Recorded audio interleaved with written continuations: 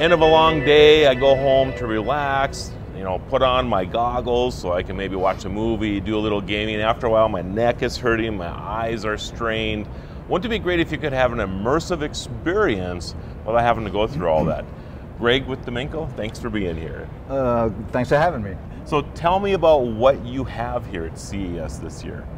Yeah, well, what we have is immersive visualization, advanced visualization. We're reaching a point of diminishing returns with X and Y, and Z is the frontier now with visualization. That's where the data, that's where the more stuff is going to come from. Sure. For everything from work to play to communication, at home, in our cars. That stereoscopic stuff that's hidden behind things that you can only see because of parallax.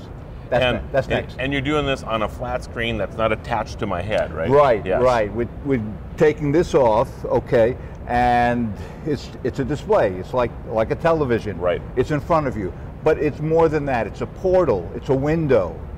And it acts like a window in that when you look, you see more that way when you lean this way and more that way when you lean this way. Which is cool. Motion parallax. Yeah. When you combine motion parallax with stereoscopic imagery and very high pixel count, dense pixel count, you're quite an experience. So do you see this more in the home or the workplace right now?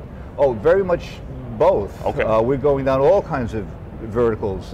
In work, anything from CAD design, BIM, model design, industrial design, then to work, games.